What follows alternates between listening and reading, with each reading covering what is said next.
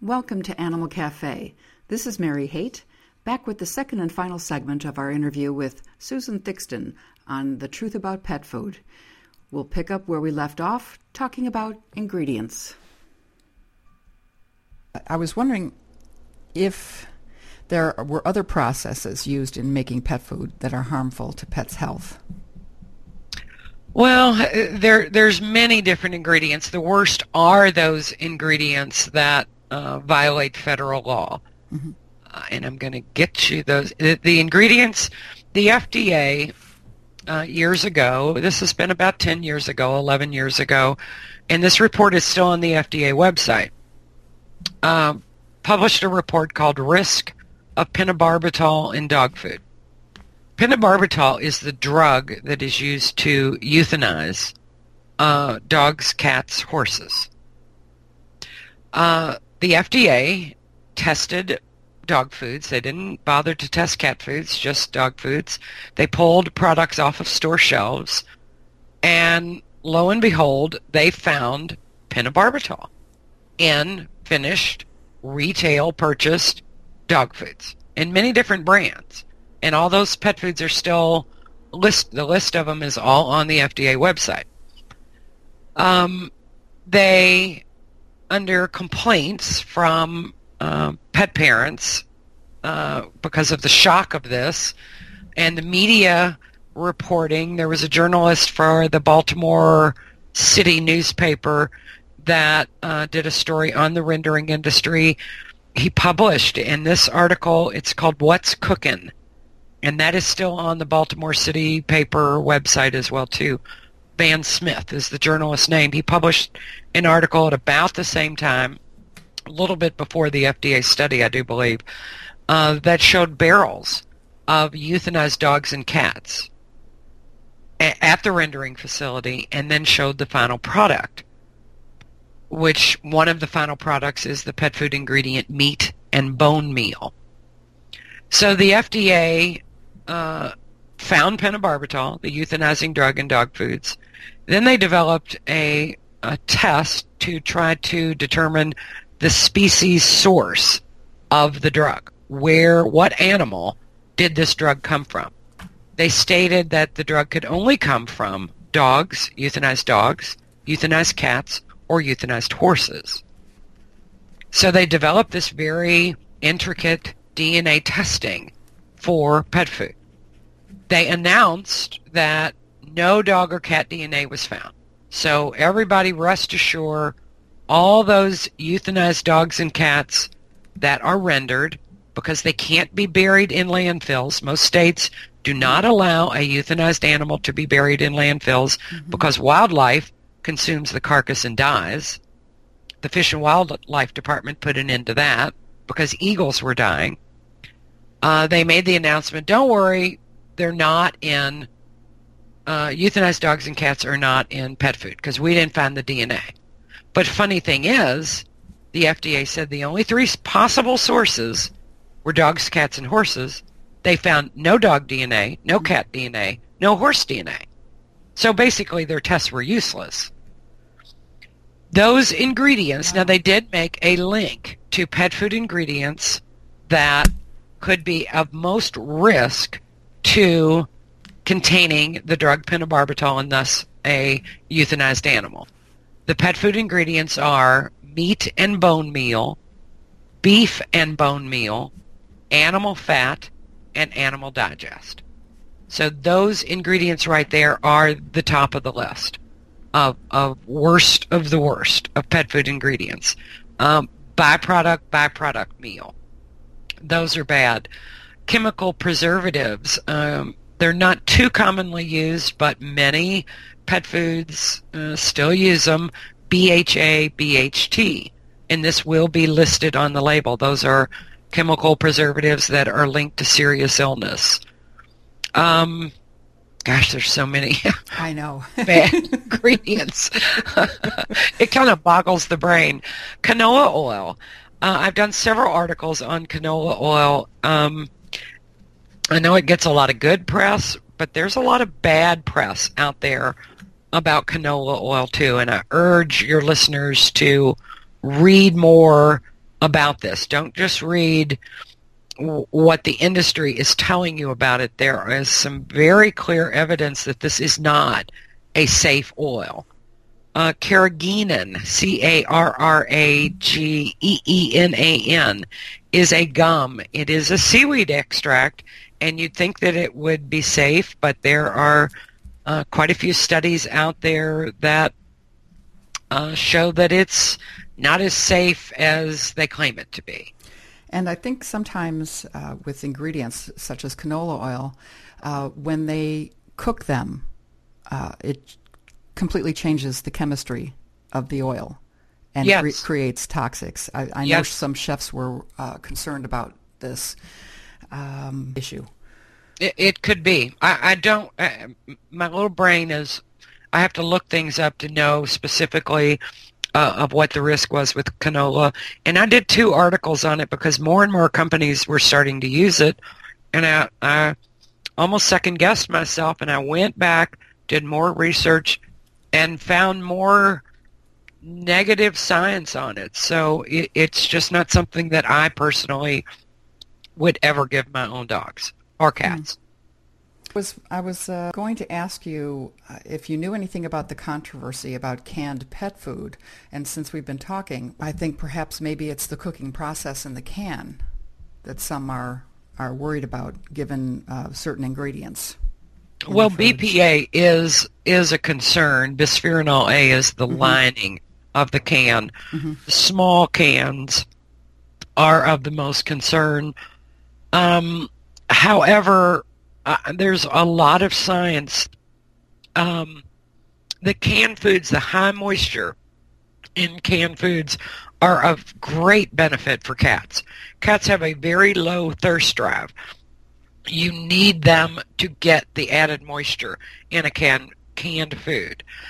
Canned foods can vary anywhere from 70 to 85% moisture. So that's a lot of liquid in them, and they need this. Just make sure to call the manufacturer. You want only the small cans, but there's no guarantee unless you call the manufacturer and ask them if the can lining is BPA free. Some of the smaller cans are aluminum versus a tin, and there is no seam in them. Thus, there is no need for a BPA lining. And BPA does, with the heating process, most people don't realize that canned foods are cooked in the can. Ingredients are put in raw, and through the canning process, they are cooked in that can. It's a very, very exact science. The can has to be filled exactly right. Everything has to be just exactly right, so a lot could go wrong, but they are still very important, especially for cats, that added moisture. Okay, and how do you answer the industry side argument of why do you suppose pets live longer now than they did, claiming that it's all about their balanced diets?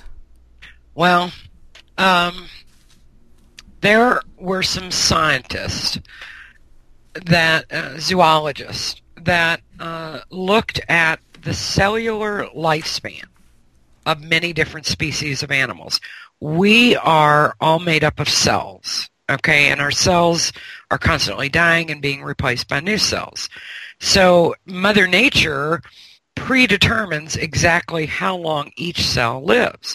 So these scientists thought this is a great way to scientifically guesstimate the expected lifespan of the animal based on cellular lifespan. What they found was that for a 15-pound cat, based on cellular lifespan, their expected age should be 30 years old. For a 30-pound dog, based on cellular lifespan, their expected age should be 25 years. So when senior foods are promoted when a dog reaches 6 or 7, and they're supposed to live, scientifically supposed to live to 25, when the rate of cancer is skyrocketing in our pets, when kidney disease, diabetes, all these diseases are skyrocketing, I don't think they have a leg to stand on. I had a pet owner email me earlier this week. This is Monday, so I guess it was on the weekend. Email me earlier that she, 20 years ago, had a golden retriever. Now, this is a large breed of dog. Today, most would say people would be lucky if a dog that size would live to be 12. Okay? Yes. And this was I don't know, maybe more than 20 years ago, but she fed the dog nothing. She got it at 5.5 weeks old. She fed it nothing but home-prepared food. The dog lived to be 20 and a half years old. My grandparents, they used to, their own dogs and cats, they never got anything other than table scraps or prey that the animals caught themselves.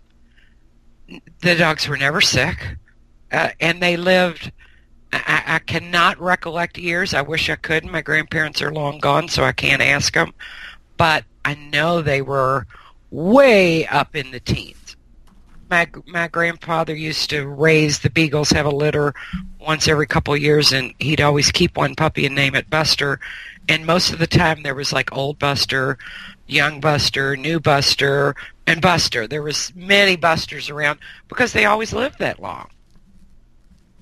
Do you know if there's any published research comparing diets with, home cooked foods versus commercial foods? No, that would have to be done by pet owners, probably. Mm-hmm. Unfortunately, most of these studies are funded by the pet food industry. They're not going to, yeah. and if they've done this study, they're certainly not going to let the results get out. It's buried, yes. Okay. In the introduction, I mentioned that you were invited to speak at the Western Veterinary Conference. How were you received there?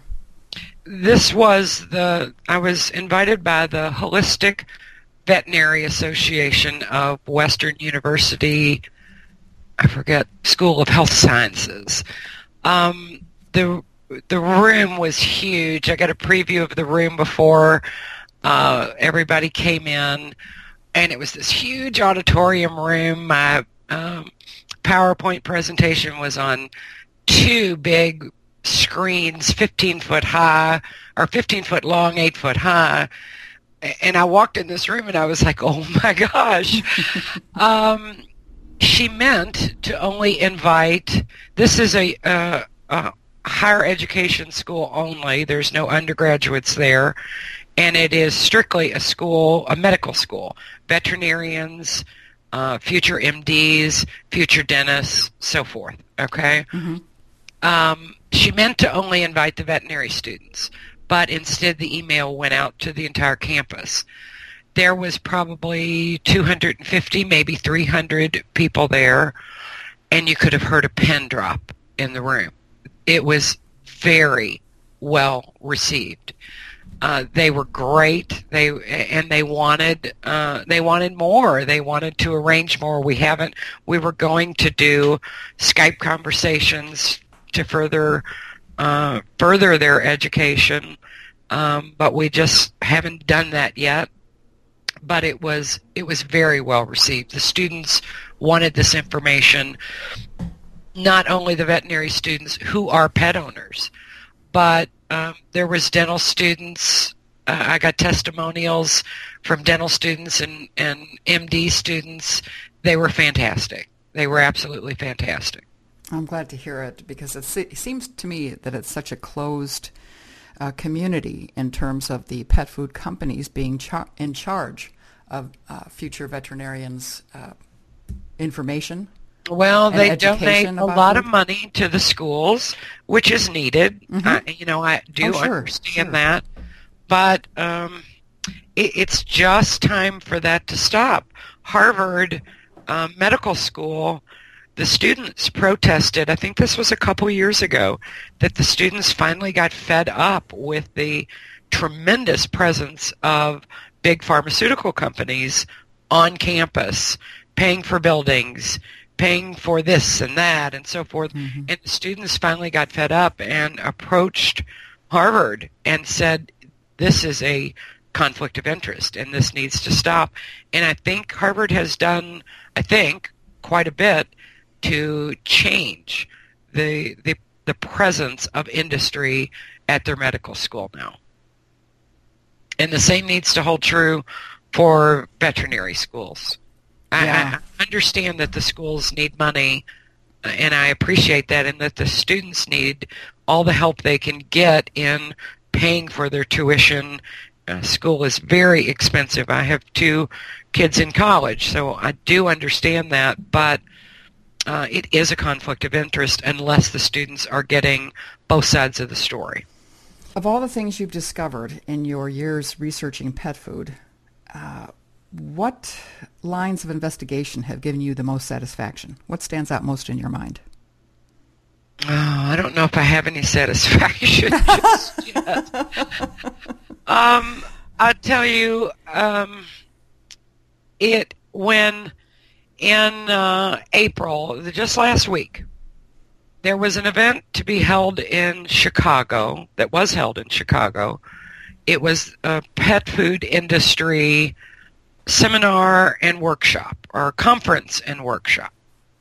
And several months ago, it was $1,000 to for admission to this event. I had several quality-minded manufacturers who appreciate truthaboutpetfood.com and the work that the website continues to do, recommend to me you have to go to this event, Susan. You'll get to meet ingredient suppliers. So that I could have met, had I been able to attend this meeting, this event, conference, and workshop, many different manufacturers, the decision makers of manufacturing. I could have seen manufacturing equipment. I could have learned more about particular ingredients, why they're used, so forth, and report this information back to pet owners who want to know this stuff. So I asked for a press pass to go to this event. Mm-hmm. I was told no. I was told that under respect for the partners in the industry, that they didn't want me there. They didn't feel it was appropriate for me to be there. So then I asked if I could purchase the $1,000 admission, and they told me no. And it really bothered me at first, but then I had a friend explain to me, Susan, be happy, because they're afraid of what you're going to find. And of anything, I know this is perhaps a little twisted to be proud of, and please everyone know the truth about pet food is not just me. It is a network of people all over the United States and all over the world, actually, who are working behind the scenes. I'm just fortunate enough to be the mouthpiece. But there is many people that this website represents. Yes, you've got about 30 countries helping, don't you? This shows, by them not letting us in, this shows that we've gotten to them. You know, this was significant. Mm-hmm. And granted, it would have been much better for pet owners had they let us in. But they fear us, which is a good thing. They know we're getting smarter. And we're not going to stop just because they didn't let us in that event. That didn't mean anything. Mm-hmm. We are a determined group. When you lose a pet because of a food you trusted, or when your pet gets sick because of a food you trusted, or when you change to a better food and you see these dramatic results, it changes you. You never go back. You never go back. that was a very significant happening. When they told us no, that was very significant. It means that we're somebody now. Yes, you're making an impact. Yes, yeah. So ethoxyquin really motivated you to start researching food, as I understand it. That pet food killed my dog. Mm-hmm. And she was my best friend. I ran a dog obedience school and boarding kennel, and I worked with this dog every day. She taught my lessons, my obedience classes with me.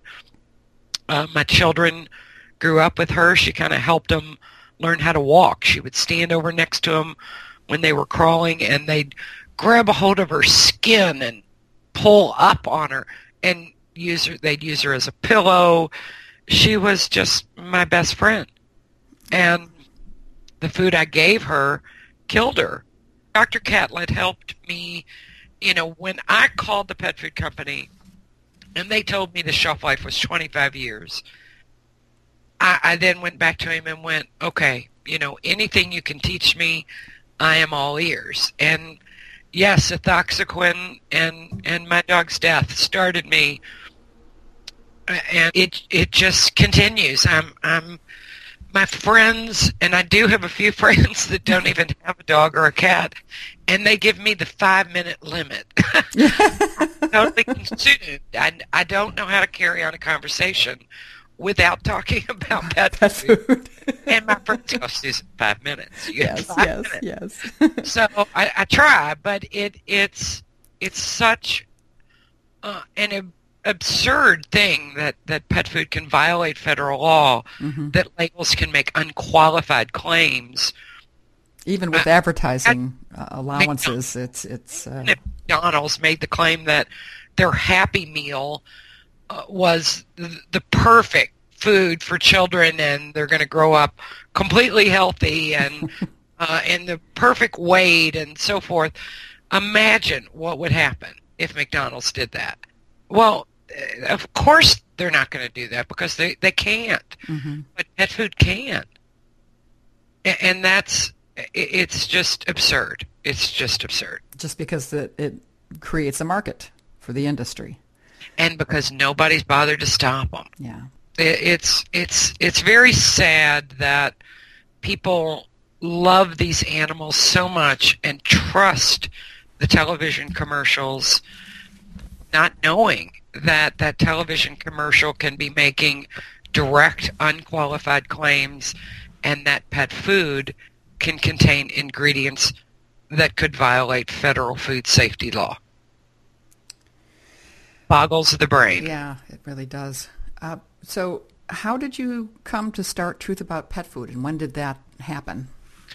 I don't remember exactly when. I think 2004, maybe 2005, mm-hmm. and it was sort of on a nudging from some associates, friends, pushed me into doing it, and I didn't know anything about a website, making a website, but funny how you learn as you go. So I just started, and now literally the website, the newsletter on the site is free.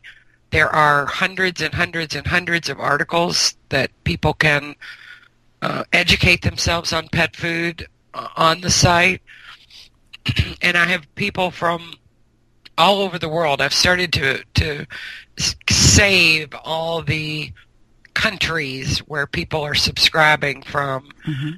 because I find it so interesting. It's kind of mind-boggling that they find me, mm-hmm. from the world. But the internet is a wonderful thing. Yes, it is. And when you get new people in who have not been exposed to this information at all, what sources do you recommend for corroboration?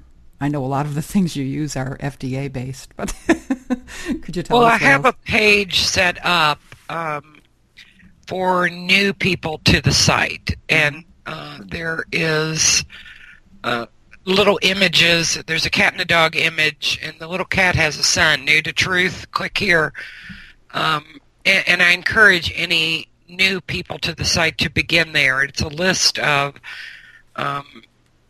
several articles that's just a good foundation for you to start with. Their background information about particular ingredients, and it's to sign up for the newsletter as well too, so that they can begin getting recall notices or any type of educational articles that are put out.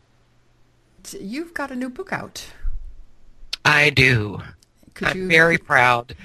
The book actually is a compilation of many years of writing on truth about pet food. So every bit of the book is on the website, but I've had many, many people over the years say that it's confusing and difficult to have to find all of this information because there's so much on the site. Mm-hmm. And they asked, please put it in a book. So this is the book. So and it takes you from FDA and AFCO regulations, in-depth descriptions, and all of this is verified. I give credits for every single bit of information that is in the book. There's a way you can look it up to prove that I'm telling you the truth. It goes through many different pet food ingredients. Talks some on the pet food recall of 2007. One of the most important things I think about the book are there's 8, I believe, personal stories from pet owners that have lost a pet due to a pet food, or a pet, is still ill at the hands of a pet food when they didn't know the difference. And my hope was that these stories help people to get this information. It's very difficult to hear that perhaps you're feeding a pet food that violates federal law, that has euthanized animals in it. It's hard to wrap your brain around that. And I'm hoping that these stories make that information sink in a little bit more. I wanted to include the personal words directly from pet owners of what can happen if you don't learn just a few things. And this isn't rocket science. You don't have to go back to school and get a PhD in nutrition. It's just learning a few things. It's a little time consuming at the beginning, but it goes pretty quickly. And they can walk into any pet store then being empowered to make much better choices of dog food and cat food for their pet. And your book is available at Amazon.com and also for Kindle? It will be on Kindle soon. I think within a couple weeks it will be available on Kindle. Okay. But yes, it's on Amazon. You can just do a search for Buyer Beware or for Susan Thixton. Or they can click on the link on my website. What is your web address again and your email in case people want to get in touch? truthaboutpetfood.com. And there is a contact link on the site. They can contact me through there. Okay, that's great. Well, thank you so much for being with us tonight, Susan. I very much appreciate all your time. No problem, Mary. Thanks for having me. Many thanks to Susan Thixton for this interview. We'll see her, and perhaps you, Wednesday night at 9, April 27th at animalcafe.co. Thanks for listening.